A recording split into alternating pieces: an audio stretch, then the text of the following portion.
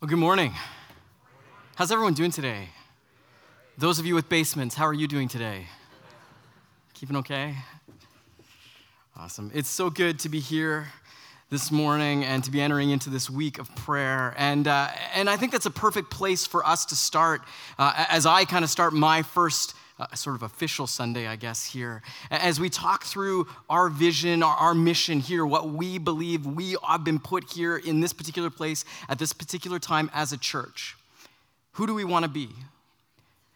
And so I think prayer is a perfect place for us to start in that and to dedicate ourselves to that.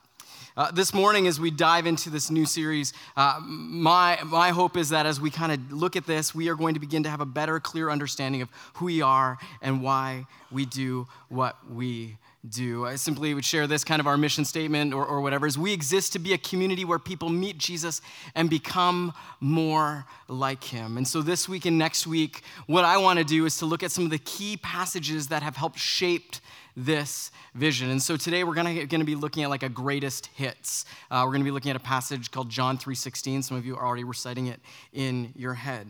And specifically, I want to look at it through the lens of what does that mean for us as a community as we long for people to meet Jesus. And next week, we're going to be looking at a passage in Matthew 28, often referred to as the Great Commission, and we're going to be talking about what does it mean for us to go and to make disciples and to become more like him. But today, we're going to start with meeting Jesus. And so if you have a Bible, I want to encourage you to open it up to John chapter 3. We're going to start at verse 16. So if you have a Bible, please go there. Or if you have an app or whatever it is that you use, I'd encourage you to open that up now. And here's kind of my plan where I see things going.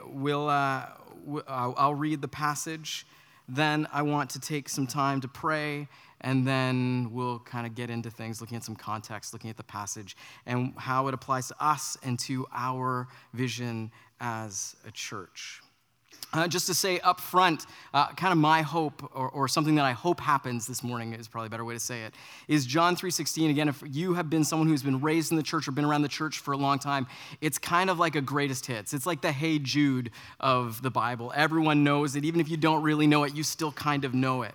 And one of the things that happens, Dallas Willard, he's a theologian and philosopher, Christian philosopher, and he says this, that familiarity breeds unfamiliarity. Essentially what he's saying when he says that is that sometimes you can become so familiar with something, often you will take it for granted, or you will think that you have it all figured out. And once you get to that place, often it will distance you from it, and you'll actually start to lose your touch with whatever it is because you just kind of write it off or you dismiss it. And one of the things I worry about is sometimes this passage, for some of us, is something we're so familiar with. And my hope and my prayer this morning is that as we read it together, that we will discover it with fresh ears and new eyes. So let me read it, and then we'll pray, and we will dive into things. We'll read verse 16 and 17, and if you don't have it, we have it up on the screen there. For God so loved the world that he gave his one and only Son, that whoever believes in him shall not perish but have eternal life. For God did not send his Son into the world to condemn the world, but to save the world through him. Let's pray. Heavenly Father, your word is a lamp to our feet, a light to our path. And we pray that it would lead us and guide us this morning. Lord, we long to be a community where people meet Jesus and become more like him. And we realize that's not something that we can do on our own. That's something that only happens with you as your Spirit leads us and guides us and empowers us. And so we pray even this morning that you would be changing us, making us more like Jesus, giving us more courage, giving us more sensitivity to your Spirit and to your leading, more wisdom, more discernment. And God, we pray that you renew within us a passion for going and following this vision as a church. In the name of Jesus we pray, amen. All right, so John 3:16. Actually, can we just go back to John 3:16? So for God so loved the world. Now, the original audience, just a few things for you to know. This particular passage, we all hear it a lot, but it flows out of a story of a particular person who met Jesus. His name was Nicodemus. He was a religious mover and shaker in his time. He was a person with a lot of power, social influence. And he comes to Jesus at night, partly because he isn't sure if he's supposed to be going and talking to Jesus. But more so, what the author of John is trying to, or this particular passage is trying to tell us, is that Nicodemus was in the dark. He didn't have things figured out. He didn't really know what was going on. And so he goes to Jesus to try and get some clarity. And he goes and starts asking questions. And Jesus begins giving him these brilliant theological double entendres. And essentially what he is revealing to Nicodemus is that Nicodemus doesn't have any concept or understanding about who Jesus truly is, and even more significantly, who the true God of Israel really is, what his heart, what his intention is for humanity. And essentially their conversation climaxes with Jesus talking about, he uses again his theological double entendre, a word that has multiple meanings, and he talks about being lifted up. And that word, for some in that particular context, could be used to describe someone who's being lifted up or exalted, honored. It's like the moment when you do something great and everyone praises you and acknowledges how great you are. And it can also be understood in a literal sense of being lifted up. And Jesus grabs onto this image, and Nicodemus hears it, and he thinks Jesus is talking about some sort of exaltation that's going to happen, but Jesus at the same time is talking about how he is going to be lifted up onto a cross, and how this is going to be his greatest moment of exaltation.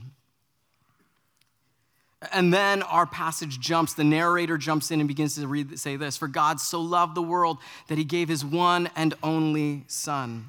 Now, for the original audience, they would have been somewhat steeped. Most of them probably were Greek, but many of them would have been steeped, or at least some degree of awareness about the Jewish culture and the Jewish heritage. And so they would hear these stories and they'd tie it to different stories that have gone on in the Jewish tradition. And there's something profound about this. For God so loved the world. They are used to hearing, for God so loved Israel, that he gave them the promised land, or that God gave them the Torah, the commands, like how it is to live and walk with God, or that God gave them the prophets. He loved Israel so much he gave the prophets to go and direct them and to get them back on the right path. But John does something really interesting with this passage. He doesn't say God so loved Israel like many of the Jewish people in the audience may have been anticipating. He says this: God so loved the world. Now for us, we are so steeped in kind of God loves everybody, and we've heard this passage so many times, God so loves the world, that we actually miss just how profound and significant this is. Because if you were to go through and read through the rest of the Gospel of John, or if you go through and read through the John's letters, 1 John, 2 John, 3 John, you will find that the world is almost always used in a way to describe that which is hostile towards God. The world is a broken, fallen, going off the rails kind of place. The world is the thing that is blinded to who God truly is. The world is who rejects God. The world is who says, I'm going to go things my own way. And yet John, he flips the script and he says this: for God so loved the world that he gave his one and only Son, that whoever believes in him will not perish. Now, this word believe, and we can skip ahead. I skip ahead a few slides. Go to the believes. God, here in the text, it says, whoever believes in him shall not perish, but have eternal life. Now, typically in our culture, at this particular junction in time, when we talk about what it means to believe, usually we could describe it as being intellectual assent. And so we believe in God. That means we think God exists, that God is real. And the idea behind it is sort of this: well, we just think that it's real, that it happens. But in the ancient mentality, the word believe has so much more going for it. It means so much more. It's significantly more rich than what we would simply say as believes is just kind of an intellectual up in your head. I think that this is true about the world. In the ancient life to something, the idea of committing your life to something, to devoting your life to something. The biblical scholar Marcus Borg, he puts it this way in his book, Jesus. He says he equates believing as centering our life in God. Essentially, and what does that mean? Well, he kind of breaks it down like this. Let me go to the next slide. To center your life in God means that you yearn for God, that you pay attention to it, that you commit yourself to God, that you be loyal to God, that you value God above all else. When John writes to believe, When Jesus invites us to place our faith, our trust in him, it is more than just, hey, believe this in your head. It is rather a giving up of your entire life. It is a rearranging of all of your priorities.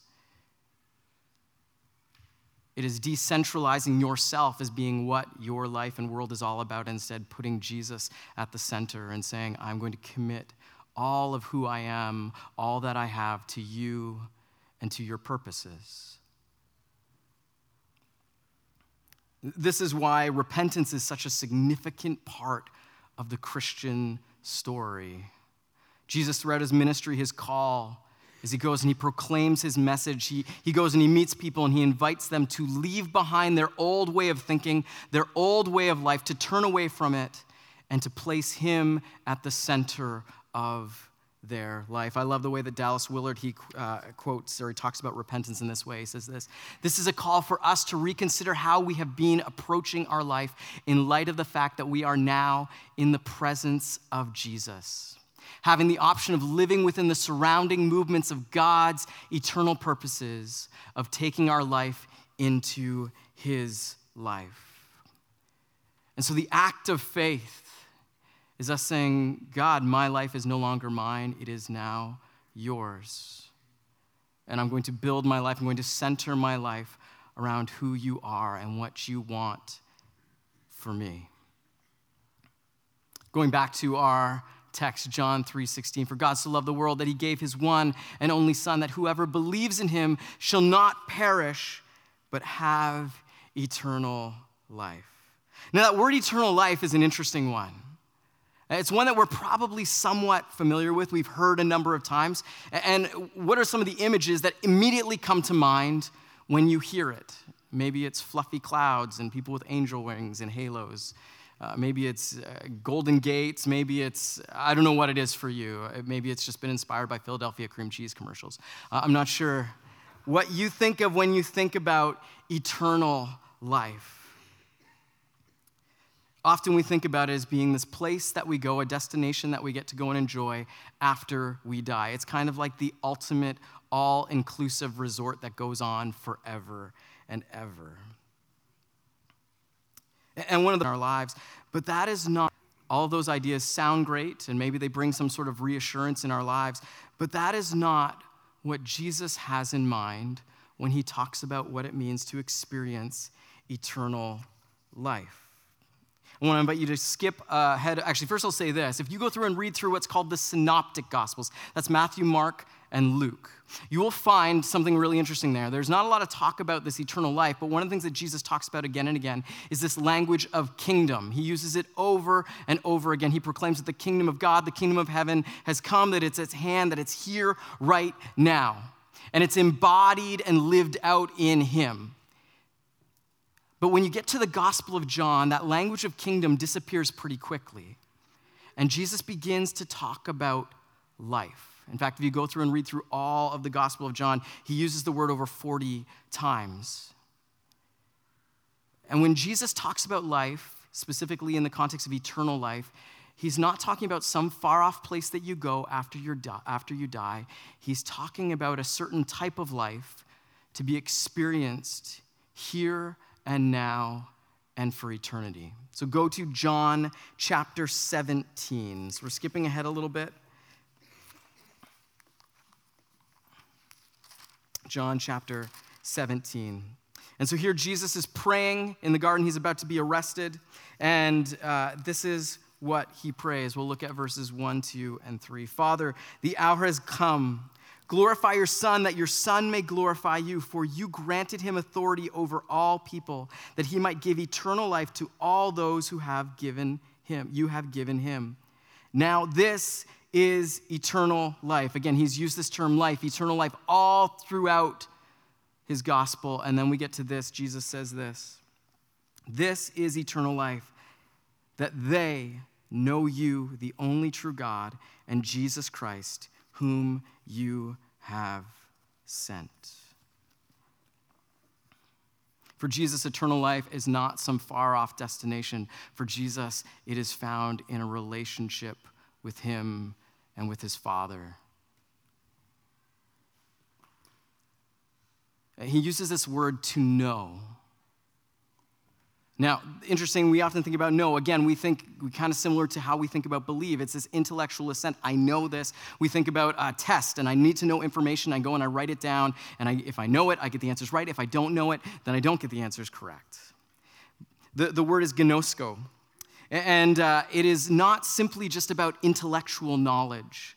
This is about an experiential kind of knowledge. In fact, actually, sometimes the word is used in the Greek, when the Greek is translating Hebrew to suggest a sexual union.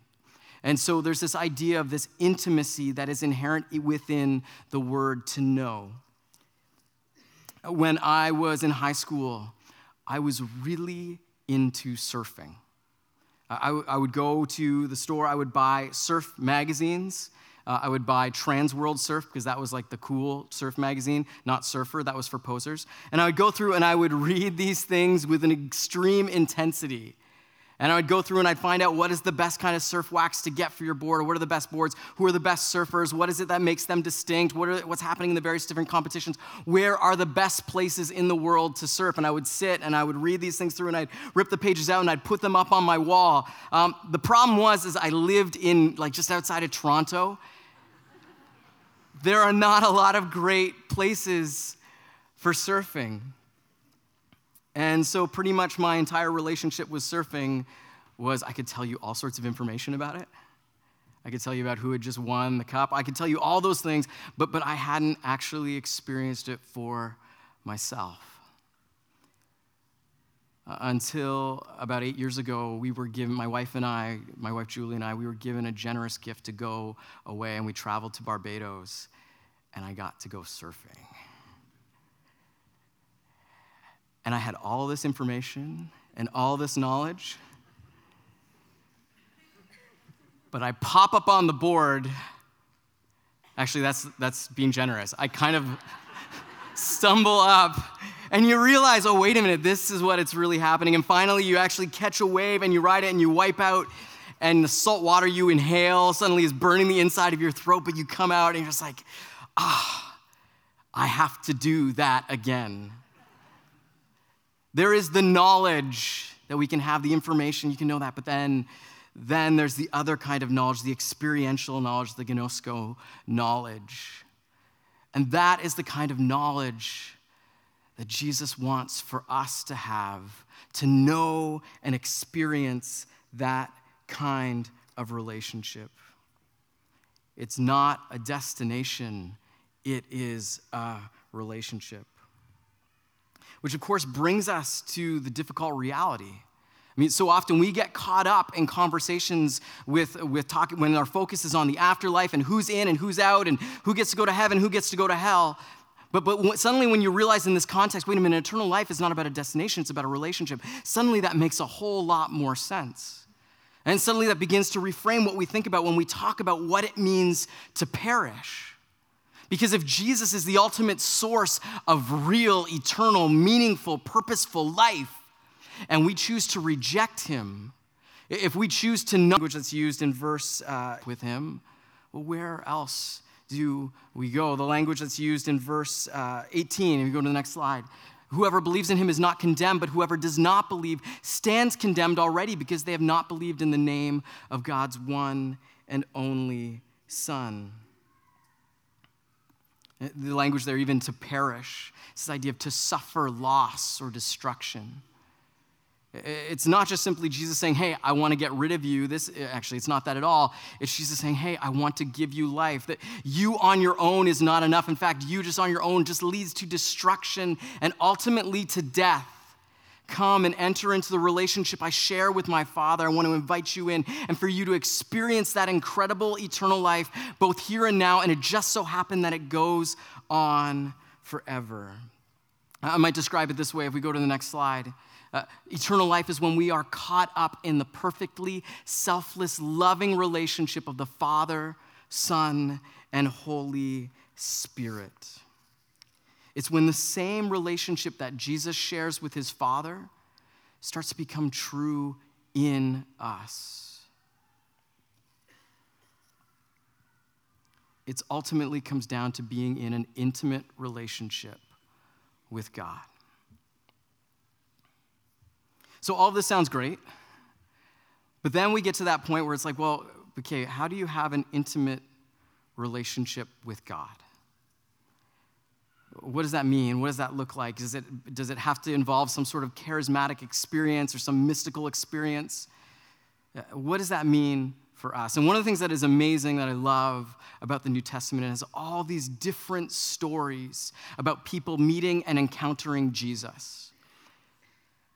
And one of the most incredible things is that none of those stories are exactly the same. So the last thing I want to do today is to try and declare some sort of formula. This is how you do it. This is how it has to happen. But I would argue that these are three things that begin to become true of us as eternal life begins to take root within us. What does eternal life look like here and now? And I'd simply break it down to this, that eternal life as God's Spirit is growing and welling up inside of us and transforming us and changing us. And as we are becoming more and more united in the incredible love that Jesus has with his Father and the Father has with the Son, we begin to see this. We begin to learn what God loves. We begin to do what God loves. And we begin to love what God loves.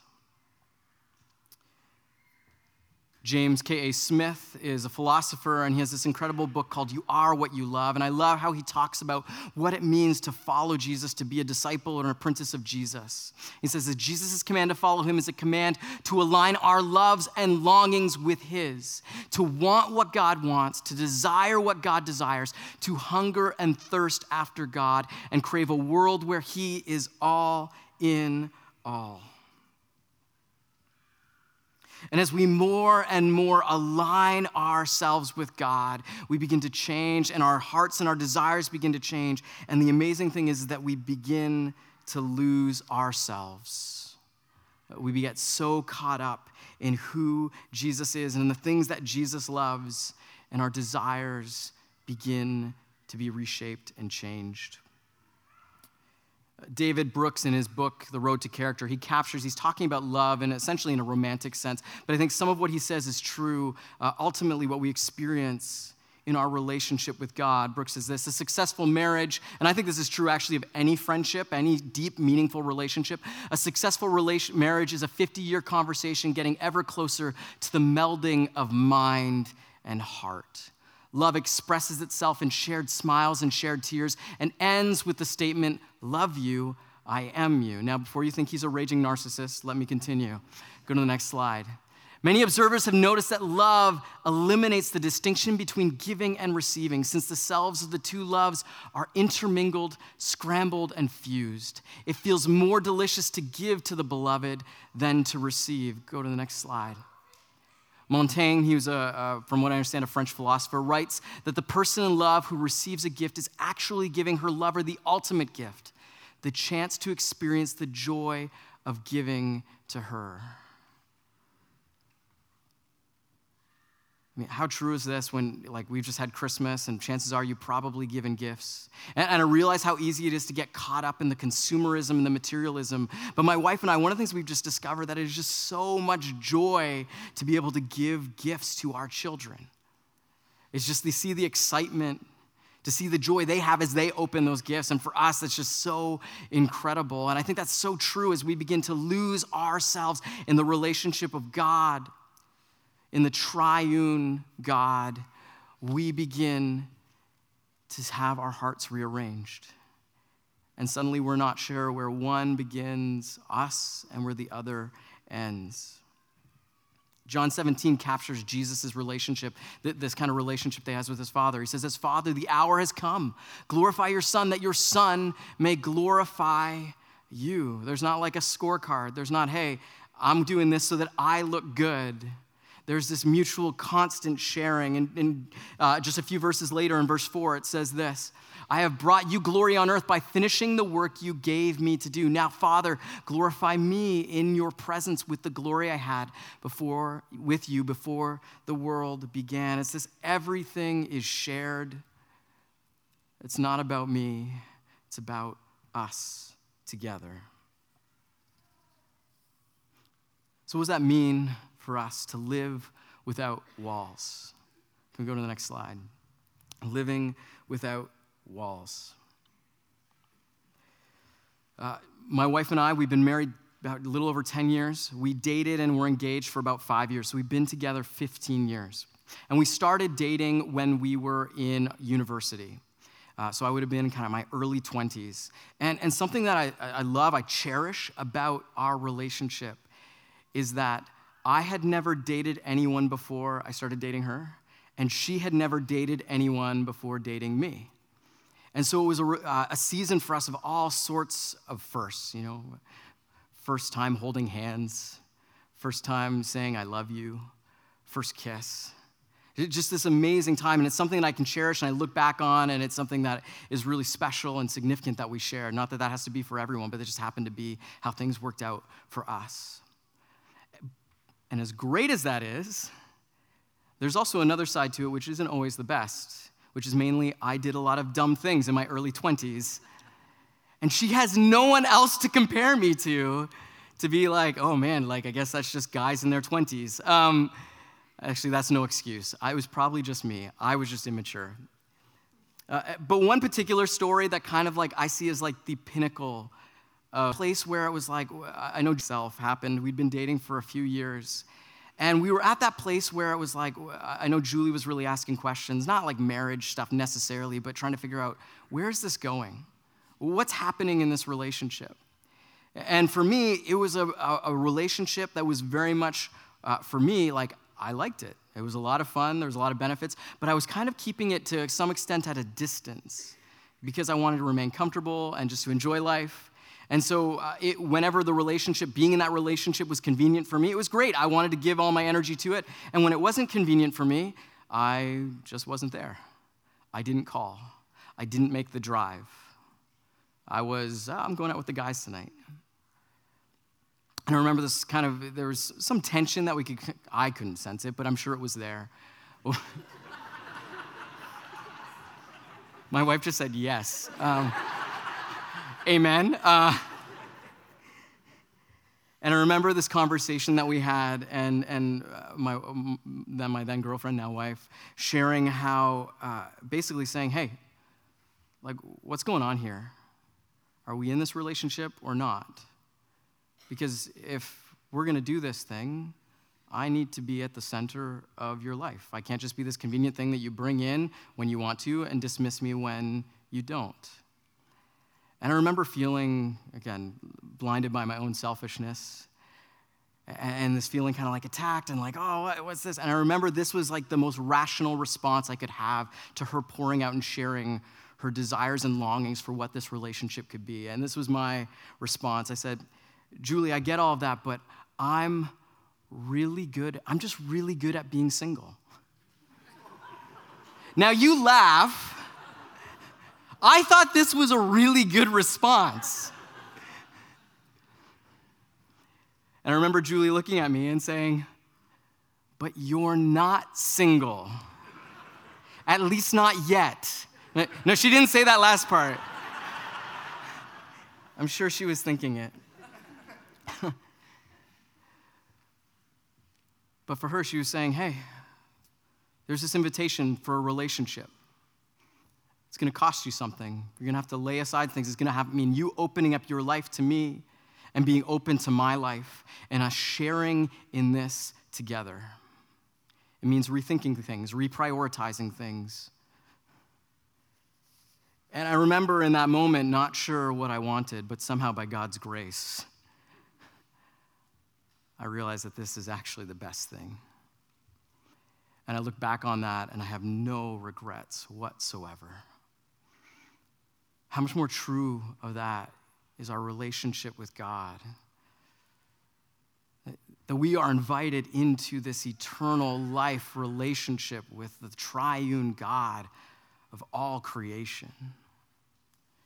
And it's this invitation to open up our lives and to leave things behind and to be changed and transformed. That's what it means for us to meet Jesus, is to have our lives completely changed and rearranged by him and to share in his divine, selfless love that he shares with his Father, that he has modeled for us through the cross. It means a reshaping of what we love and making our lives about the things that God loves. Which brings us to one final question, which is, what does God love? And when we look at this passage, John 3:16, we are reminded that God loves the world. The broken, hostile, dangerous, sometimes going off the rails, totally blind to who God is world. And we, as a church, we are called to love the world too. Not to go along with everything they do, but to go and be present in the world and to be an expression, to be a monument to the incredible, selfless, redeeming love that Jesus has revealed to us through his life, through his death, and through his resurrection. And our longing and our desire is for everyone, all people, to come to know that life-changing love and to enter into that intimate relationship with the Father, the Son, and the Holy Spirit. We're going to transition to a time of communion. I want to invite the servers to kind of come up and get ready. And we're going to take a few minutes, just kind of be quiet, and then I'm going to share a few thoughts, and then we will take communion together. Please feel free to just take as it gets handed out to you. So let's take a few minutes to be quiet.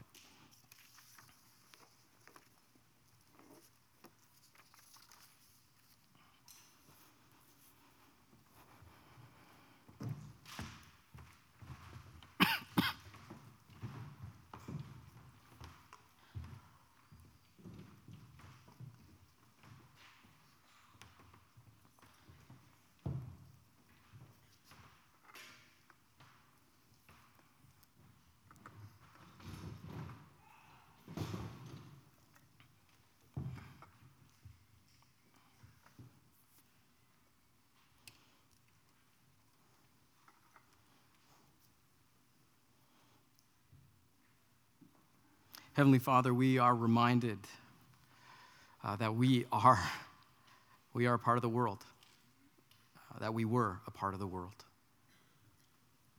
that we were hostile to you, that we were going our own way,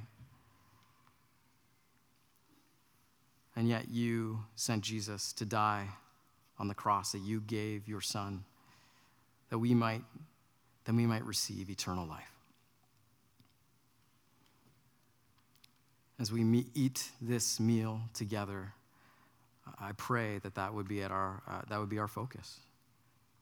Realizing that we are a people who needed to be saved, a people who could not make it on our own. And we thank you that through your Son, you have invited us into this incredible relationship. In the name of Jesus we pray, amen. Fascinating story in Luke chapter 24. We'll start handing them out in just a second. In Luke chapter 24, it's just after Jesus has been crucified, he's been buried, and he's been resurrected. Some of the disciples are aware of, some of them think they've sort of seen him. They know that some of them think he's alive, but some of them haven't had their entire world turned upside down. And there are these two of his disciples who are walking from Jerusalem to Emmaus, and they encounter Jesus on the road, and they don't recognize him. And they're talking about how basically their worlds have fallen apart, everything has gone off the rails, and they go and they meet up with Jesus, and he starts explaining to them, actually, no, wait a minute, they're like, this guy, Messiah, he was going to set us free, he was going to make the world right, and then he was put to death, and Jesus starts to explain to them, no, wait a minute, this death, the Messiah, he had to die to set you free, to really model for you, to show you, and to break free from sin and death that had gripped your life. And as he begins to explain this and share this, they still aren't quite getting it. And then he takes the bread and he breaks it. And instantly their eyes are open because they remember sitting down with Jesus, eating the meal, and him explaining how this was his body that he had given for us. And so may you this morning discover and meet Jesus in this meal, being reminded of his incredible grace and that you have been invited into his incredible mission of healing and redemption in this world. Let's eat and drink together with joy.